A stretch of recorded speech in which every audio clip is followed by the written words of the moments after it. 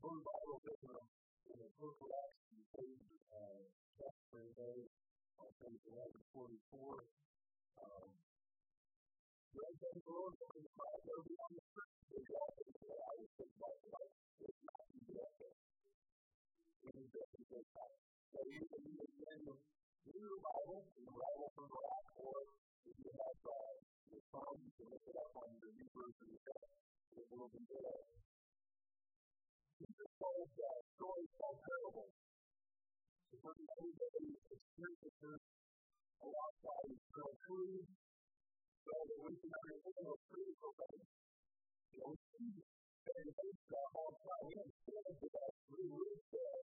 But the spiritual things, the eternal things, we don't see clearly because Jesus told parables to help us understand God and His plan. So if Jesus were to come into the world, He would say something like this. Everything I need is in all my life, I want to have all my life. That would be a modern day parable. Jesus had all my life, I know that. Before no one said that, it was coming back. Because I already know that. But I just said, yes, you will go on to God. I do this from this world. I just do these everything from our world. And so here's Jesus might say something like, everything I need to know, I learned from Paul. The kingdom of God is like a ball game. And we'll talk about why in a moment. Because the observation that's been made about this human, it's not thinking about this generation. We are looking at image. What is your personal plan? Some of you don't know what I'm talking about, but you will in a moment, because I'm an interested you. We want people to like us. That is what we do. We want people to have a particular idea about who we are. The age of Facebook, Twitter, Instagram, and so on, we can begin with presenting the image of coming all together. Even though everybody says they want it to be authentic. No. It's not about I'm not particularly involved in this, but there's one on the top where you put the tattoos, which is something I don't have a skill for. My children will tell you. It's not a daily what's stuck on the Facebook or the story to the Facebook or the Facebook to the person to see the picture. It's really spooky what I do with that. It's not Facebook with Facebook. So, but you want people to like that. You don't see everybody that people 7 years or more or whatever so for the whole year, it's still better than normal. I don't know. I do know that we typically want people to like that. And this is not true. I think it's official, official in the United States. And it's not the one that says that, it's probably another. It's in the United States now, but as a pastor, professing is everything. It doesn't matter what you're really like, people will always do what they decided to do. And no matter how you try to change that, it's actually everything. They decide how to do things, not how to do things. When I was growing up, other people talked about helping children and teens with peer pressure. What is peer pressure? Peer pressure is when everybody thinks it's cool. So everybody knows that you're cool because you are not even one of the cool kids anyway. Or in high school, we have open nights, which has the cool kids night. Or some of that version of other people who are lucky to do that too. Right? We open that way in school. We want to please people. We want people to like that. I mentioned this a couple of weeks ago. I have a hard time saying no to people. When people ask me to do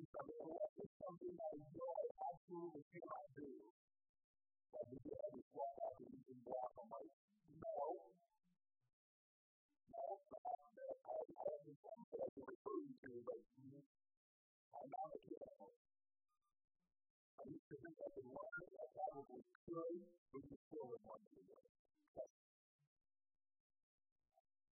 And I was thinking that was a problem for most of my life, because my whole life I like people, and I like people to like me, so when people ask me to do things, I say no. I never think about it. I end up with time for like 2 or 3 commitments, and I've made 5 or 6. So what am I supposed to do? How am I supposed to bring all this together? Well, that's all right. You work really hard, and you'll get everything. Nobody notices that you're really working through that. I used to tell myself that I had it under control, and but I didn't. I still don't, but I'm working on it. Okay, so a little personal history this week. I finally told a group of people that outside of our church, I just told a group of people this week that I was done. I kept it for over decades. Probably for the last 5, I knew it was too much, and I should be saying no, but I felt obligated. So, whether this year or not,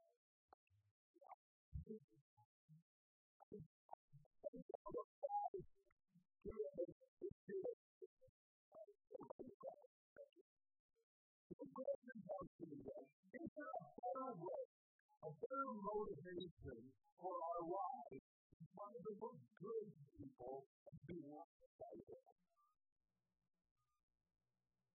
Is there a better motivation for our lives than we can good and be like other people? I think Paul gives us the answer for how to live our lives, the motivation for our lives, in 2 Corinthians chapter 5, verses 11 to 21. Listen to what it says. Subject. We know what it is to do the word. Okay. We're jumping in the middle, this is the middle of it's a letter. Chapter 5, I like to call it like page 5 of the letter. What did he just say? It says, you know what it is to do the word. It just says, we must all stand before Christ and be judged, we will each receive whatever we deserve. Okay. Now, I want you to understand, when he says, we know it is to do the word, he's not talking about an irrational fear or phobia. I think that's true. No, that's not what he's talking about. He's talking about irrational fear. One day, I'm going to stand face to face with Christians who were Lord, and he's going to redeem my life. He's going to do what I deserve. Your best friend, you were here, and you didn't understand it.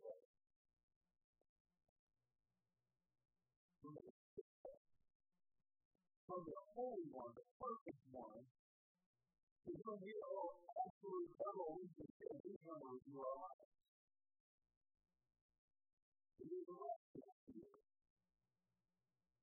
I think about that because okay, let me tell you. How many of you have been in school? What are they in school? Everybody in school? Okay. Final exam?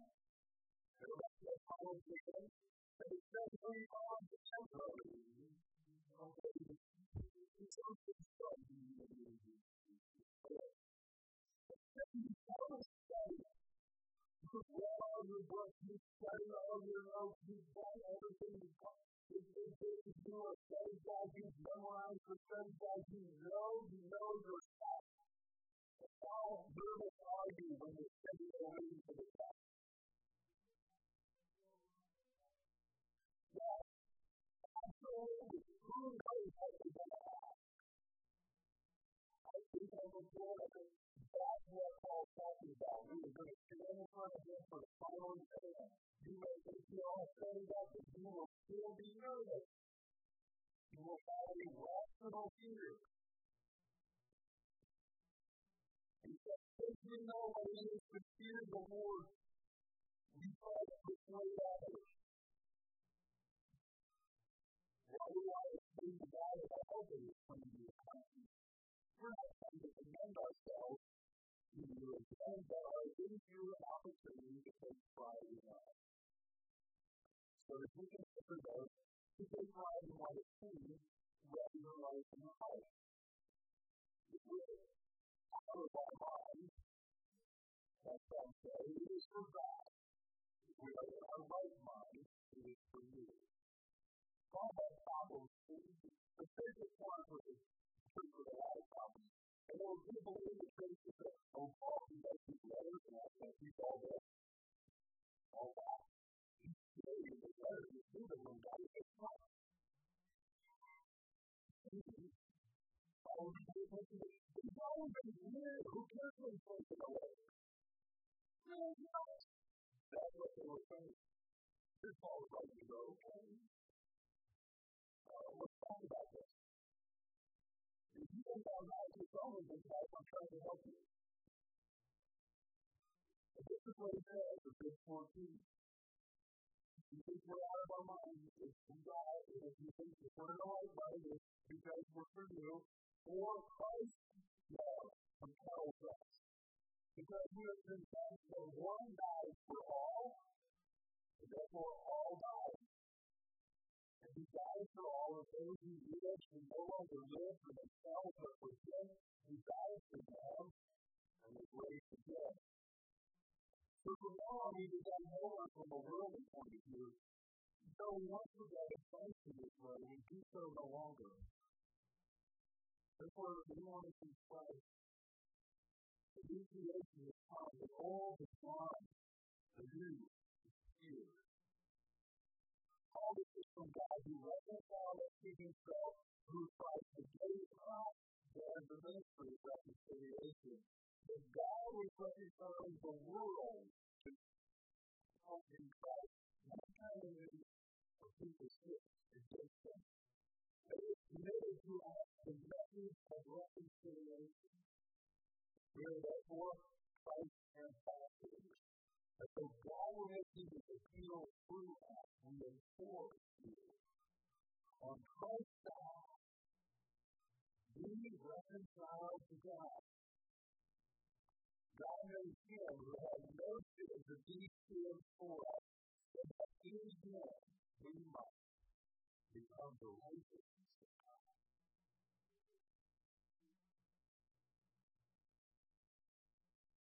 I will summarize this. The first point is that God has confessed. If Paul was just sitting here this morning, he would say, I am confessed that Jesus' death and resurrection changes everything.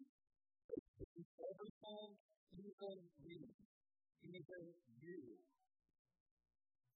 Christ said, we are convinced that one died for all, and therefore all died. But this is one of the things that you really go, well, that the words make sense. Well, how does that work? Jesus died on the cross, and somehow, we died too.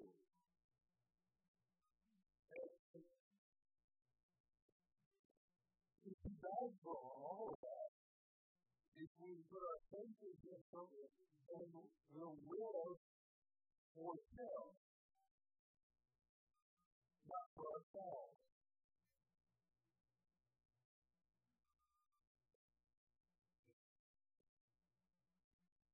In Christ, we're new creation. I don't know how that works. We're still living in this old creation, but there's something new. It's transformed us. It starts inside. It works its way out. God reconciled us to himself. So what Jesus did when he died for us and rose again, and he reconciled us to himself. He brought us back into his family. He forgave us. He adopted us back. And he made us his own. It says that he actually stood for us so that we could become righteous. Not just kind of righteous, God's righteous. Now, let's go back to the idea of final exam.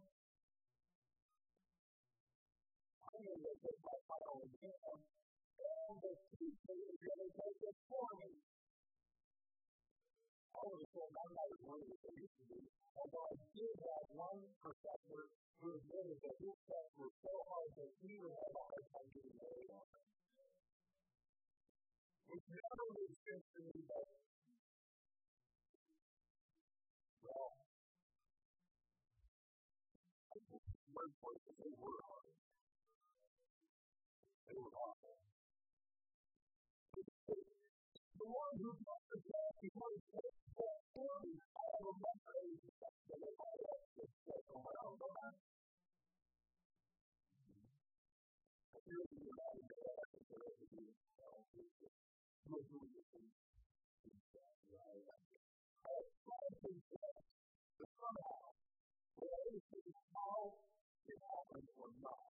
I don't think that Jesus died for us, and he rose for us, and he saved us everything. And that now my purpose is to live for him, who died for me. And part of understanding I'm compelled by Jesus' love to help others in this question. So if you think I'm that, it's the God that will give my life, I think it's for you, because the love of Christ compels me.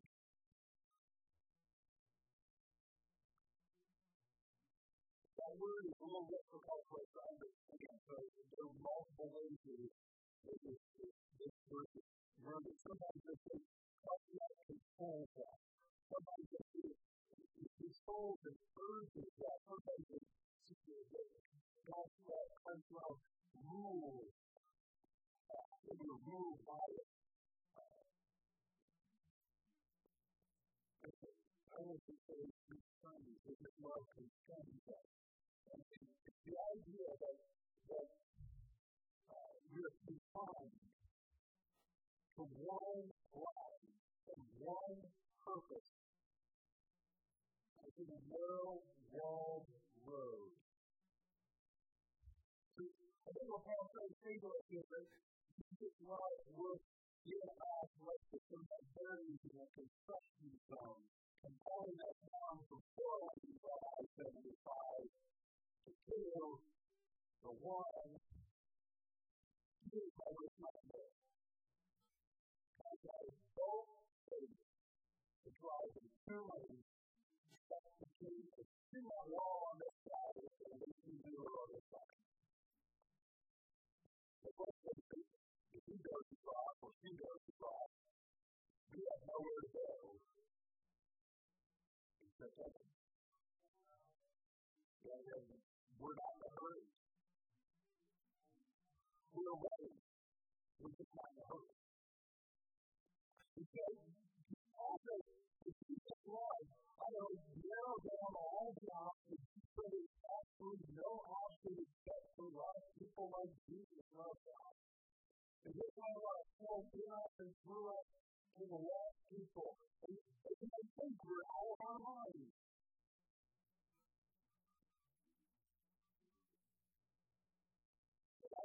I know some of us were going, why? Because we're concerned about our image. You don't have to imagine this. You think, I know. Okay? We're concerned about what people think about us. And the people were crazy. That's not good. Jesus is crazy too.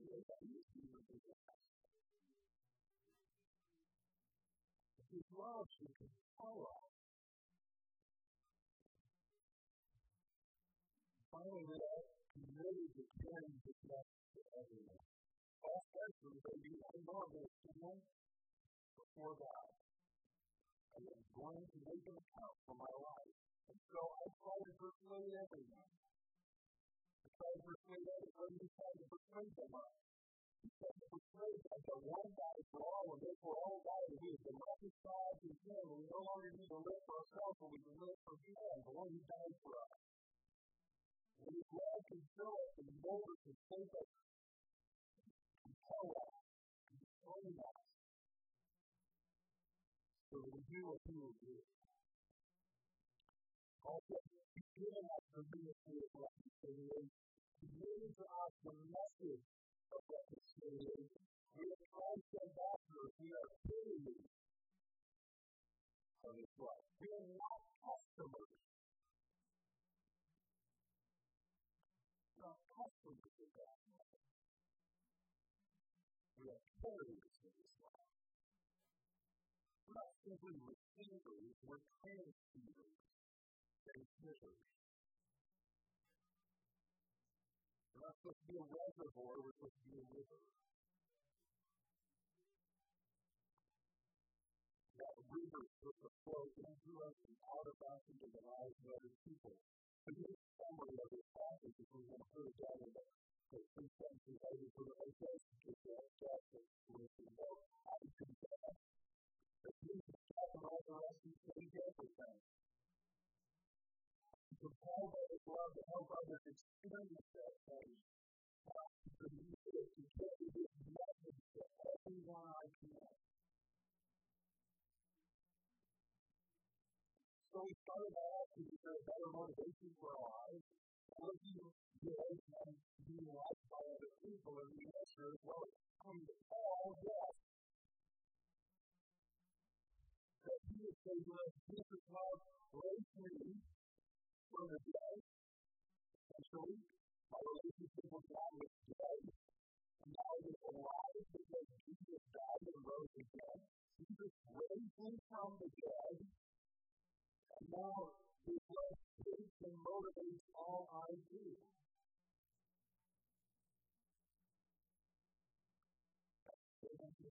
If you remember that word, Jesus raised me from the dead, and now it shapes and motivates all I do. Or does it?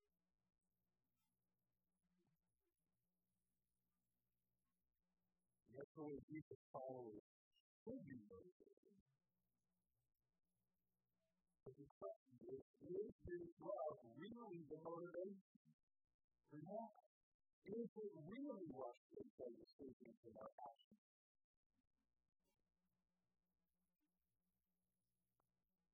Why am I so reluctant to persuade other people to trust Jesus? Why am I always seem to always get in my own way?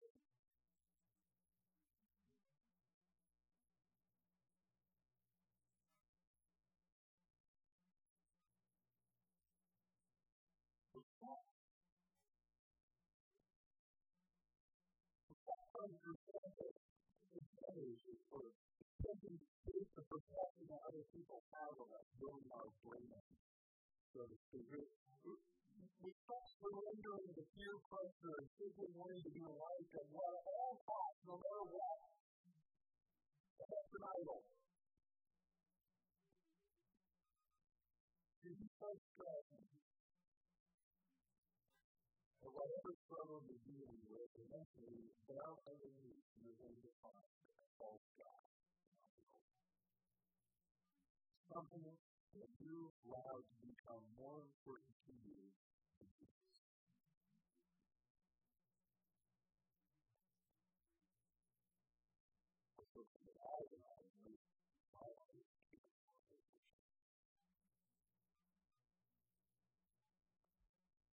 So Jesus takes his rightful place. And that God is a false God, the idol is dethroned and removed. Nothing has the truth.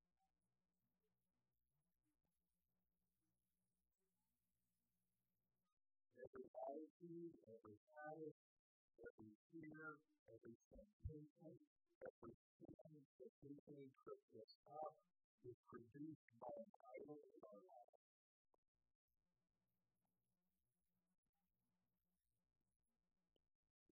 Timothy Keller suggested one of the ways to identify those idols is to look at the most uncontrollable emotions. It's to look for your idols at the bottom of peaceful emotions, especially the ones that never seem to go away, and that are always driving you to do things you know are wrong, but you don't want to do, but you do it anyway.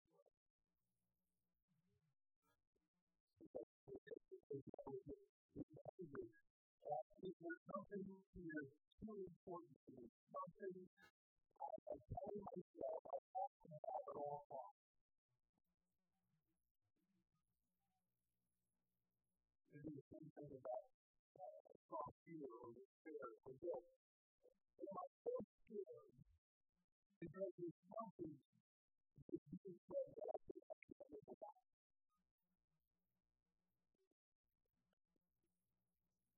I feel down on myself because I've lost or failed at something that I think is absolutely essential. And the fact that it's clear is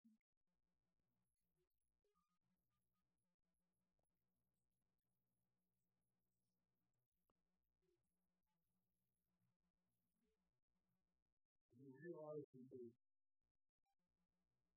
different focus, or focus, or peer pressure focus, or whatever we want to call it now. It's because you've made the approval of others something you must have to be fulfilled as significant.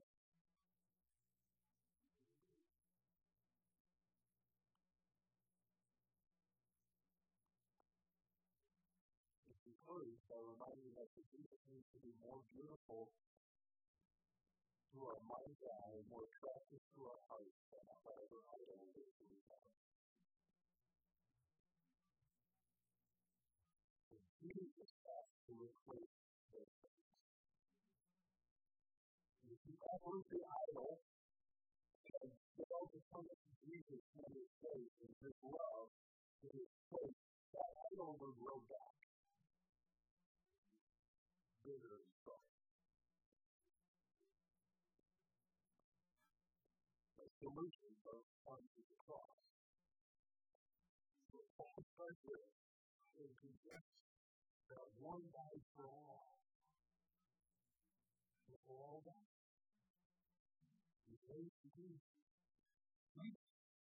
It would never be the blood. The law that says that brought him from heaven's throne to earth to be one of us. We've heard this so many times. I know I was. I won't say born or raised in the church, because we all know that we were actually born in a hospital. But I was raised in church. There's no from the front right over here. But mom and dad could see me. She was sitting next to me and doing well. But somebody was doing. My father had a deal. He would do all over my children. Just know that if I have to leave the platform because I help you behave correctly, I will make it correct.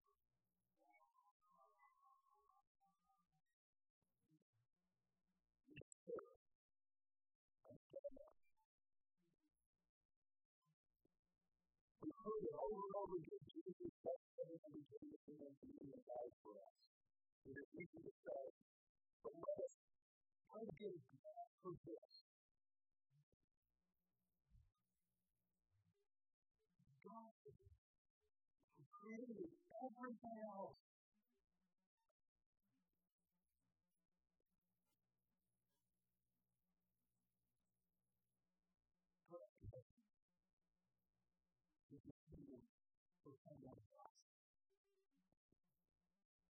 In case you don't know, in the hierarchy of the universe, we're at the bottom.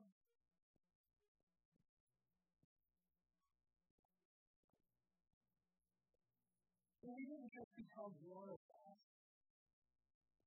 We became a poor one of us.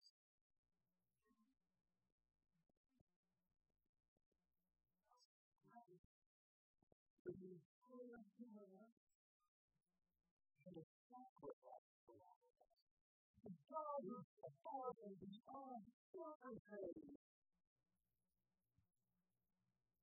He's the one who died for all. Why would he do it? Because he loves us. Yeah, somebody else will wait for that. I know, because I'm somebody who's a question. Well, it's two reasons. One is that he is love. He is love. And for some reason, yeah, that's the worst thing. The heaven is one of the most family members, which is the one who loves us.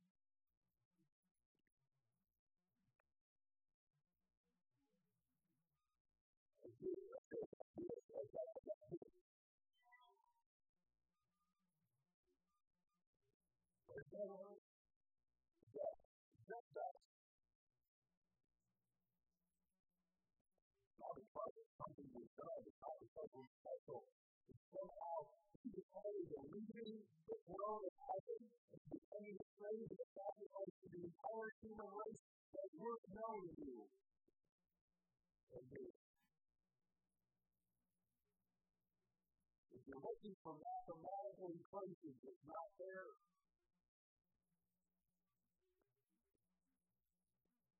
We cannot be compelled by a love that we've never experienced or that we've forgotten it. We've had to kiss the pain.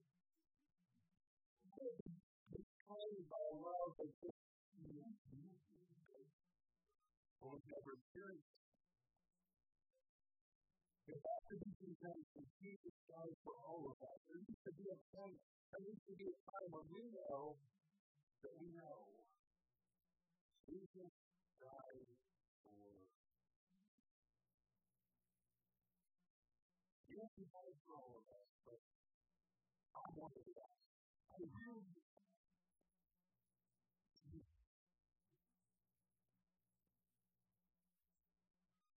somehow that restores my relationship.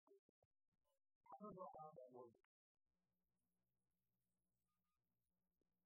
There's an old song that says, I know not how the Spirit moves to rescue humanity. I don't know how God does this.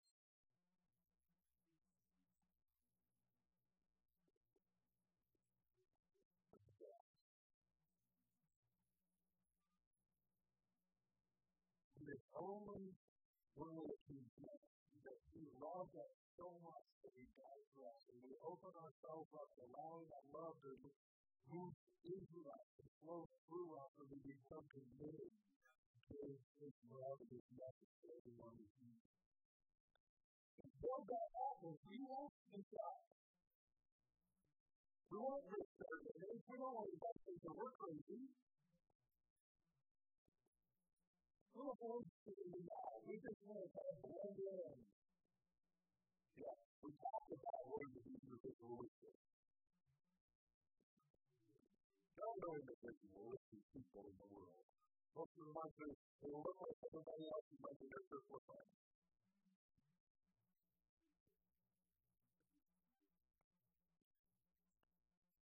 If you say that the audience is something that they purposely is the perception others have of us. Surrendering the peer pressure and simply wanting to last at all costs. And we fail to establish a love to establish His love and faith. We're not going to be any better off because that same pressure, that same pride, that same power is going to come back. We have to become more beautiful to us than anything else.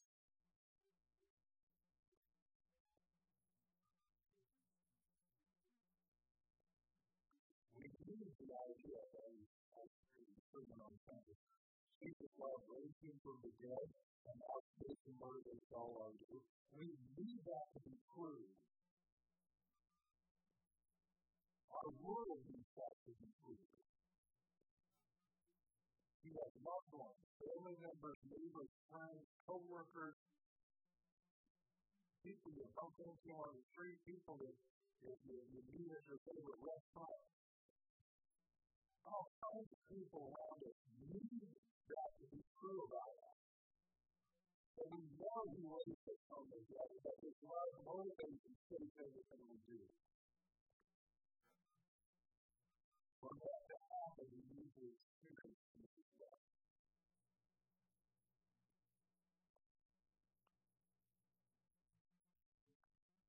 So we need to join you in prayer.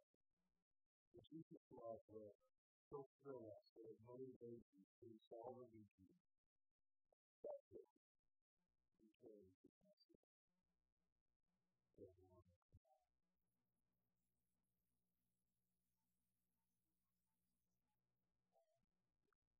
Before I pray,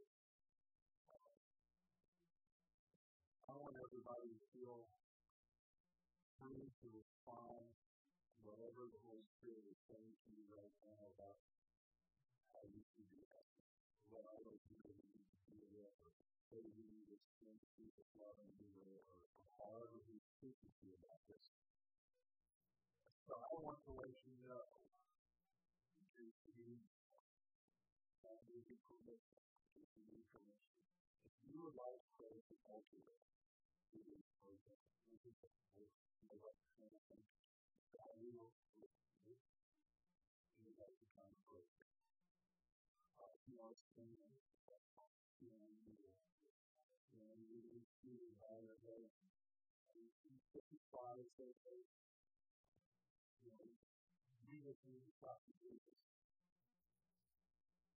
whatever the Spirit is asking you to do, I ask you to do it.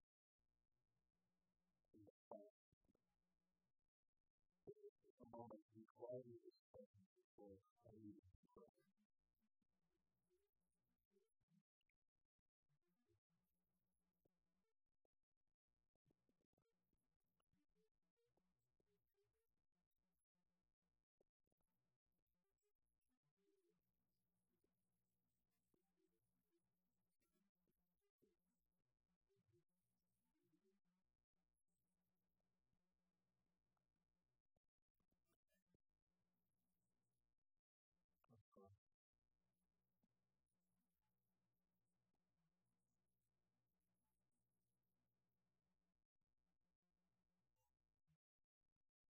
How much more of your love do you put in my heart?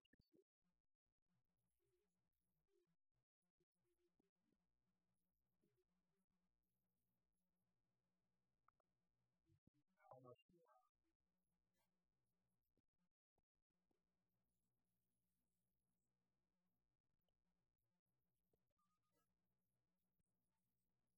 How many remember the moment I was huge to you?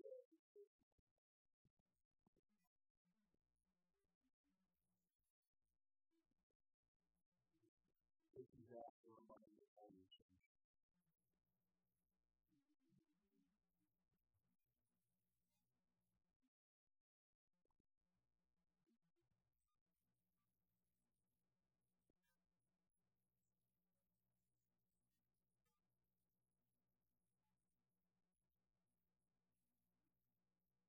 There's never a time, a moment when it seems to love.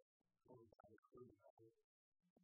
There's other people who are out there and I haven't Jesus. I haven't speak to you about it. I want to know that I know. I want to totally do this. Really want to speak about it.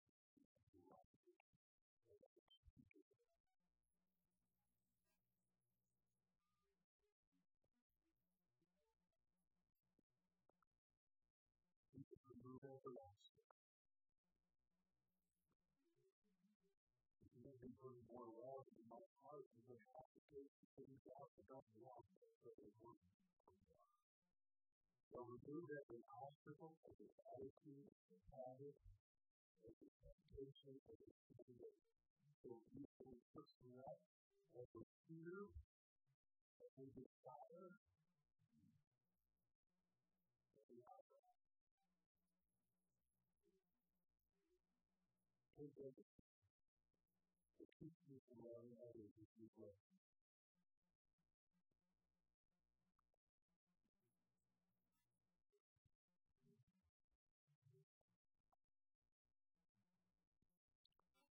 Jesus help me to love people who bring into my life with a passion for grace.